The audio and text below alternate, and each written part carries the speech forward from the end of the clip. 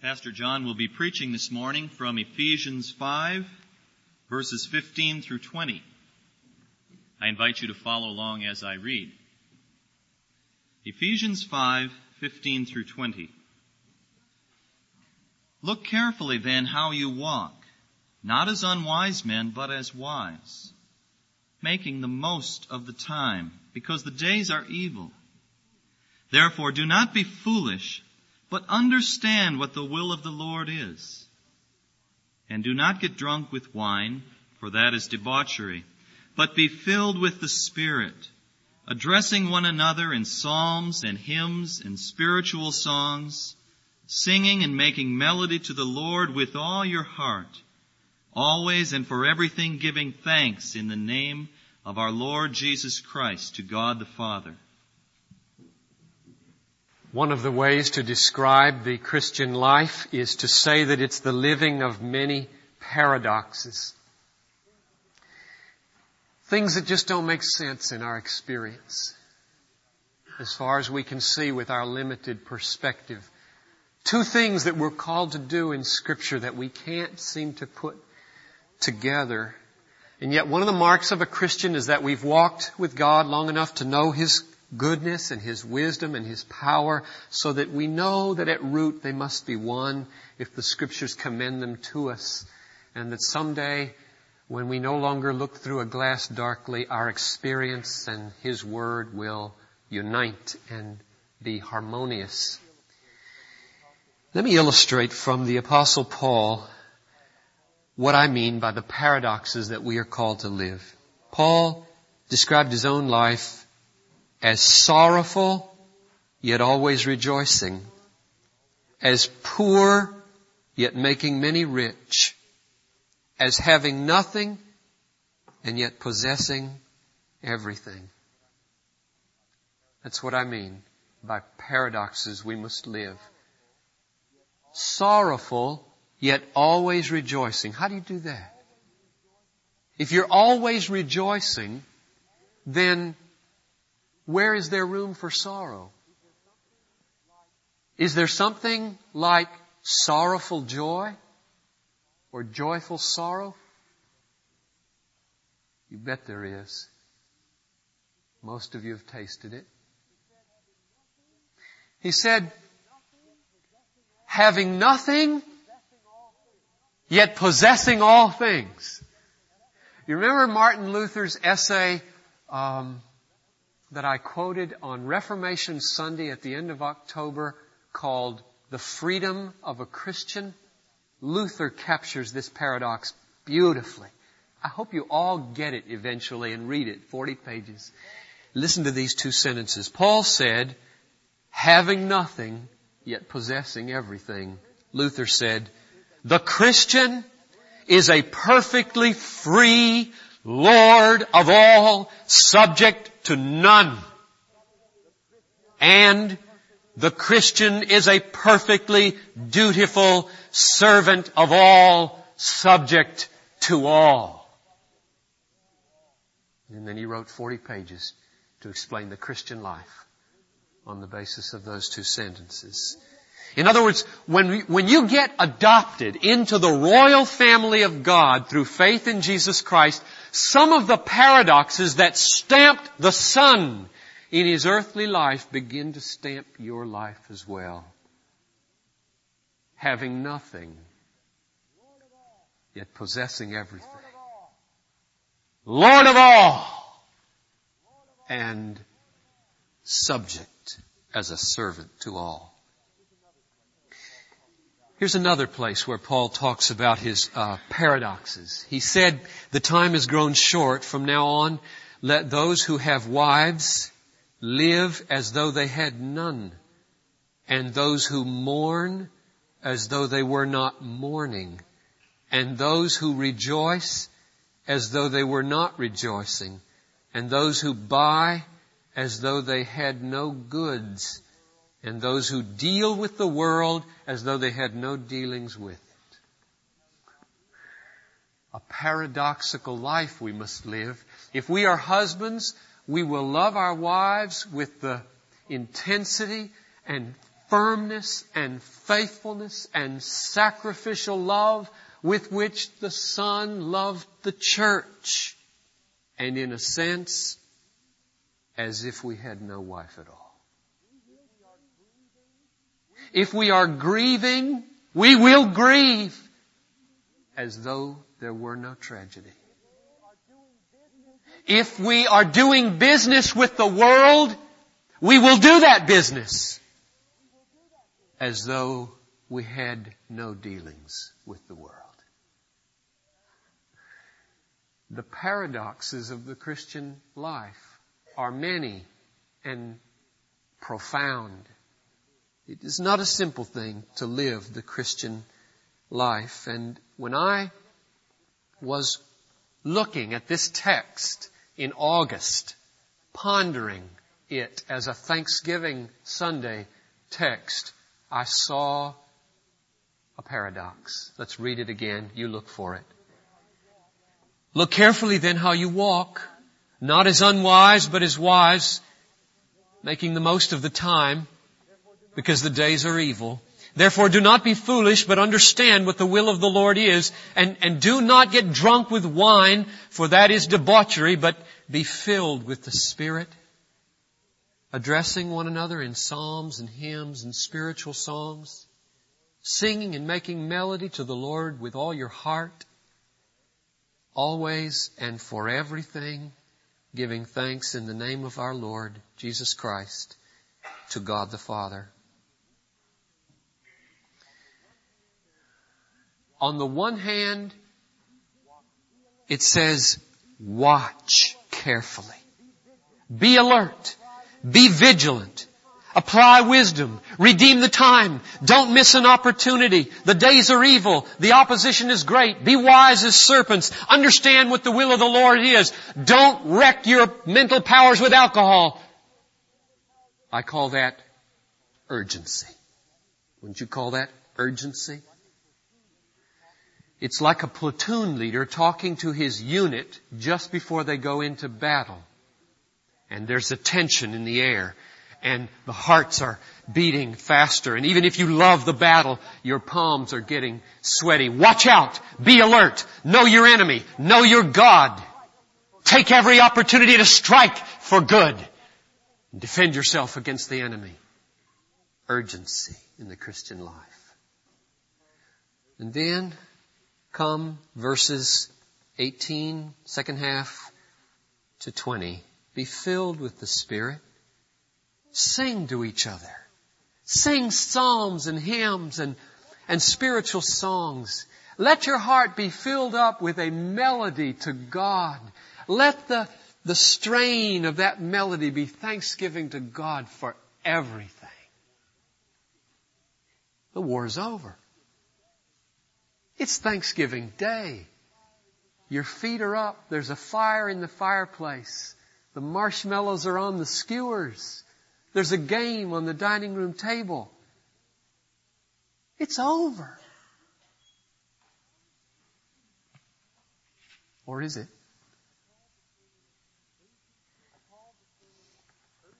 I called the sermon Urgency and Gratitude.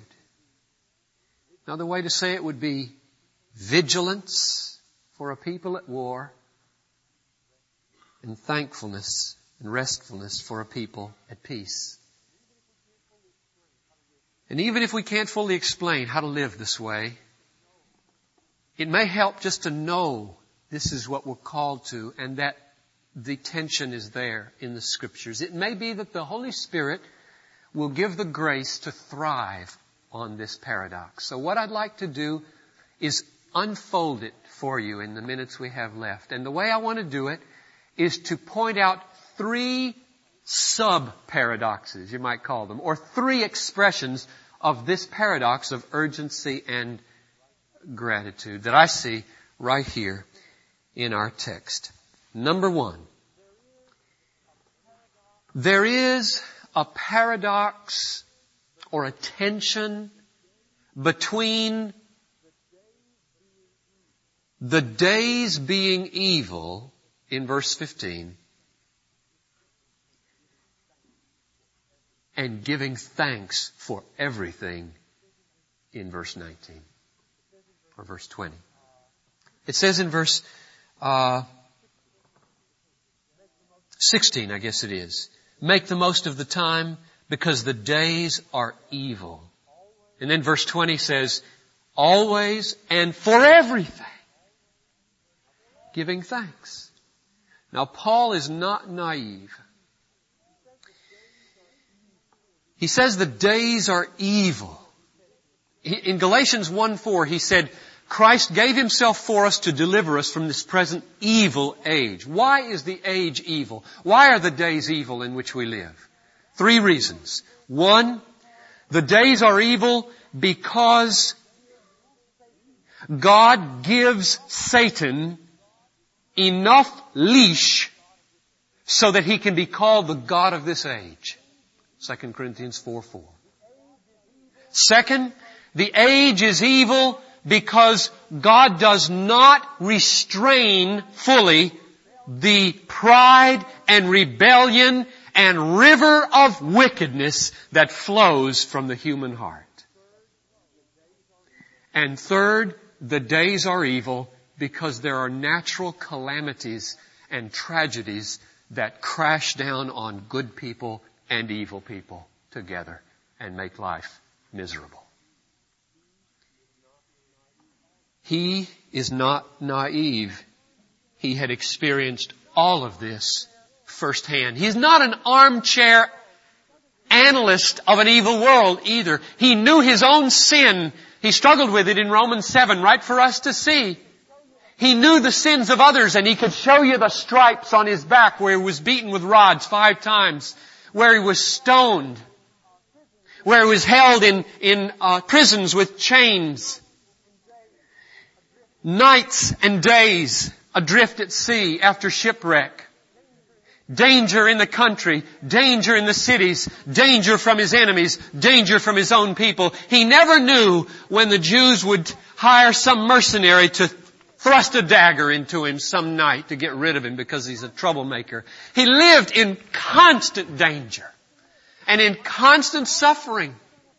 On top of all of the external threats to his life that would make any one of us just pack up and go to the Sun Belt, he was sick most of the time. He said in 2 Corinthians 12, he had this thorn in his flesh. Now, it hurts to have a thorn in the flesh. You move, it gets you.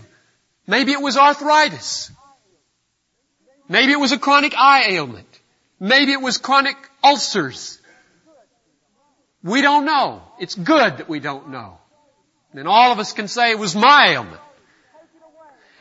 And he prayed, take it away, God. Take it away, God. Take it away, God. And 3 times God said, no, no, no. And then God gave him a little sustaining explanation. My grace is sufficient for you. My power is going to be made perfect in your weakness. And he found he had the grace to say, I will all the more gladly exult then in my weaknesses. For then am I strong when I'm weak. Then is the power of Christ made perfect. And so when he comes to verse 20 here and speaks this unspeakable sentence, in evil days be thankful always for everything. He is not in a dream world where there's only holiness, only health, only easiness. He knows what he's talking about. And he only tells us to do what he has learned by the grace of God to do. Let's be careful here, however. It doesn't say dance around the coffin.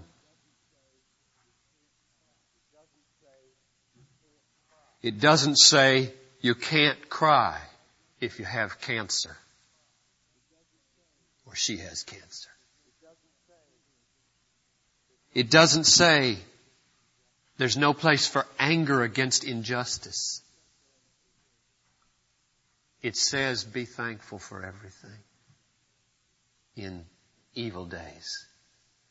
There was a young man sitting down here in the second service who just wept through the service. Then he came up to me at the door afterwards and he said, my wife was killed in a car accident 2 months ago. I have 2 little ones at home. A visitor. And I want to thank you for the message. It was like a left hook. I had forgotten to use that paragraph. But he had heard that paragraph, and I thank God so much. And I'll bet there's some here who feel this message as a left hook. It may puzzle us. It may provoke us that Paul would say, give thanks for everything. But let's not be cynical. Let's not become rebellious at this point. Let's be like Mary. When the angel came to Mary and said that she was going to get pregnant without a husband, she didn't balk at the shame that would come. She simply said, meekly and humbly, how can this be? And Gabriel was willing to give her, just like Christ gave Paul, a little measure of an explanation to help her cope. Namely, the Holy Ghost will overshadow you. The power of the Most High will come upon you. Nothing will be too hard for God.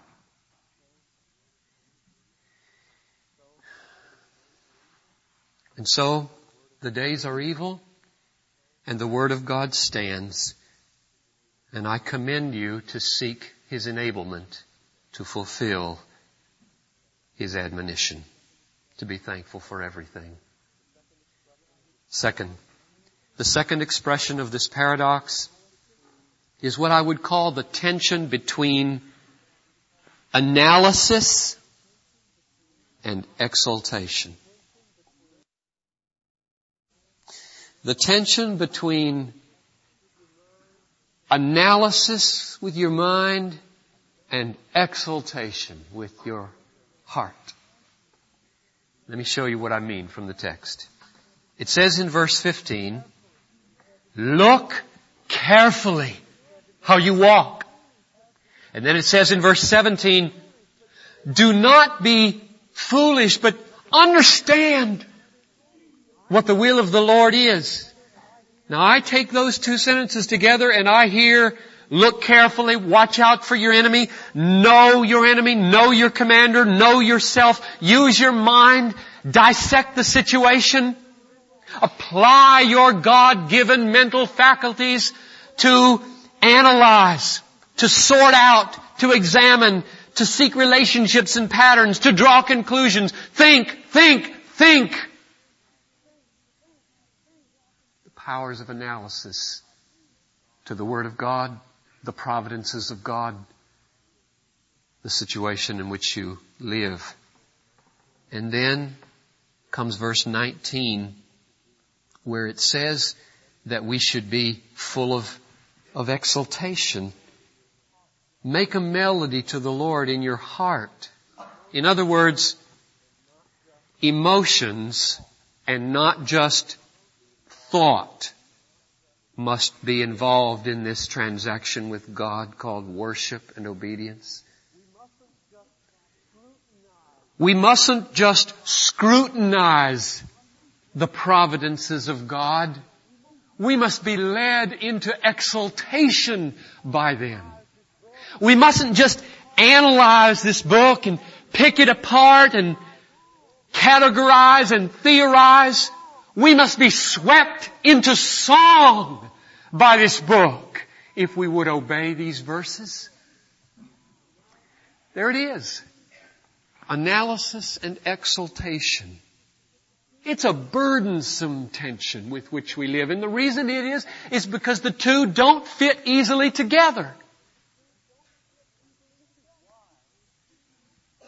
This is why parents begin to become anxious about sending their kids off to college or seminary or graduate school, it's not just because they might have an unbelieving teacher or have to grapple with secular ideas.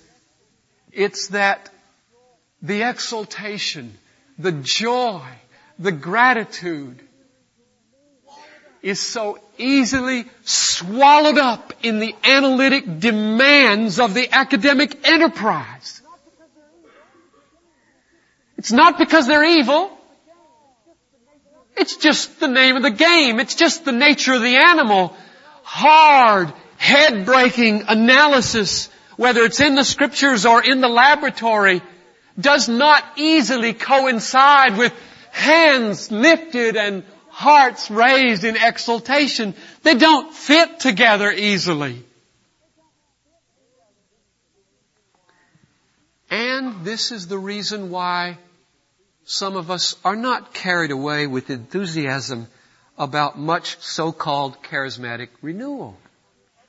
Because, you see, on the other side of the coin, there are people whose mental efforts and whose rigor of thought and whose doctrinal precision is swallowed up in the emotional demands of ecstatic worship. The pressure is put upon them to perform emotionally to such an extent that they know thought militates against hand-raised soaring of the emotions. And so it is minimized in many churches. Thought, doctrine. Where do you turn? Well, we've turned to Bethlehem, and we are trying to be whole. And I commend to you wholeness. Give yourself to analysis. Give yourself to emotion. If you are a cerebral person this morning, don't brag about being an intellect. Cool. In control. It's a weakness. It's not a strength. Pray and nurture your heart's capacities for joy in God. And if you're an emotional person this morning, don't brag about it as though you're the sensitive and intuitive type. It's a weakness to be all emotion, not a strength. Nurture your mind's capacity to think clearly and straight about biblical truth and about the world. Let's keep it together. Let's try. Let's help one another keep it together at Bethlehem. Well, that leaves one last way of describing the paradox, and it's this. There is a tension in our lives between being a vigilant people at war and being a restful people at peace. Let me show you where I get this. I see vigilance in verse 15. Look carefully then how you walk. I see it in verse 16. The days are evil, therefore be alert. Snatch up every opportunity for good. I see it in verse 17. Don't be foolish. Apply your mind. Think through what the will of the Lord is. Don't let your mind become clouded with alcohol. Vigilance in how we live the Christian life. But then, again, you get to verse 19, and what amazes me most in verse 19 is not so much that we are called to be a singing people, which we are, but that we are called to have singing hearts, where nobody can hear and nobody can see but God.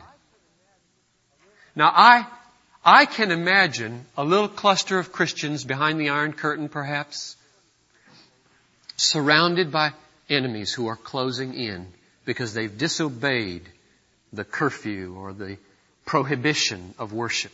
And the enemies are coming in and the soldiers have bayonets. And the little group of believers can see through the windows that they're coming. And the commander of the company commander, Dean Palermo, stands up.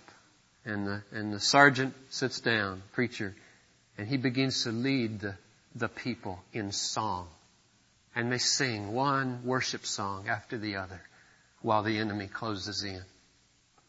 I can imagine that. What's harder for me to imagine is that while these people look out the window and see these stone-faced soldiers with their helmets and their bayonets closing in, that the song could be in their hearts. You can do anything with the lips you want to do. Only God can put a song in the heart where this text says it comes from. So that's the final paradox. Vigilance and carefulness in the way we live, and yet a heart that is restful, peaceful before God about the outcome of our walk. Careful, carefree, vigilant, and restful. Now my last question is this. What's the glue that holds these paradoxes together? What's the glue that holds together the paradox of evil days and give thanks for everything? That holds together the paradox of rigorous analysis and a heart of exaltation. The glue that holds together the people at war, vigilant and careful, and the people at peace, restful and carefree. And the answer of this text is the Holy Spirit and His work. It says in verse 18, be filled with the Holy Spirit, and you will be granted the mystery of gratitude in all things. You will be granted by the Holy Spirit the mystery of exaltation in the midst of analysis. You will be granted by the Holy Spirit peace that passes understanding in the midst of vigilant conflict against evil in your life. It's the Holy Spirit. These are miracles I'm talking about. Nobody lives the Christian life alone. The Christian life is a miracle of God. It's a work of grace. And so we should pray for the fullness of the Holy Spirit this afternoon. And as we close this service, pray right now for the fullness of the Holy Spirit, that He would just pour His reality into you so that the confusion of how to live with evil and gratitude, analysis and exaltation, vigilance and restfulness would be solved not perhaps intellectually first, but experientially first by the power of the Holy Spirit as He makes it happen before your very eyes. The way today fits together is this. This morning's message is analysis. Tonight's festival is exaltation. This is heavy this morning. It's required thought to try to see these things and hold on to them. Tonight, we're going to pick the fruit on the tree of analysis, and it is going to taste so good that we're going to blow the lid off of this dilapidated old building when we sing. I hope 150 of you come at 4 o'clock. The rest of you gather at 6. Let's stand and pray that the Lord would make it a great climax. Bring a friend. Almighty God and Heavenly Father, there are so many in this room who have grappled with tragedy. So many who have thorns on the stems of their roses. And I would just pray that the Holy Spirit would be sent down in all His fullness for each of us, so that we would experience, if not understand, the mystery of gratitude for all things, and exaltation in analysis, and carefree living in vigilance. To You be the glory, God, for giving us these mysterious ways of life. And all the people said, Amen.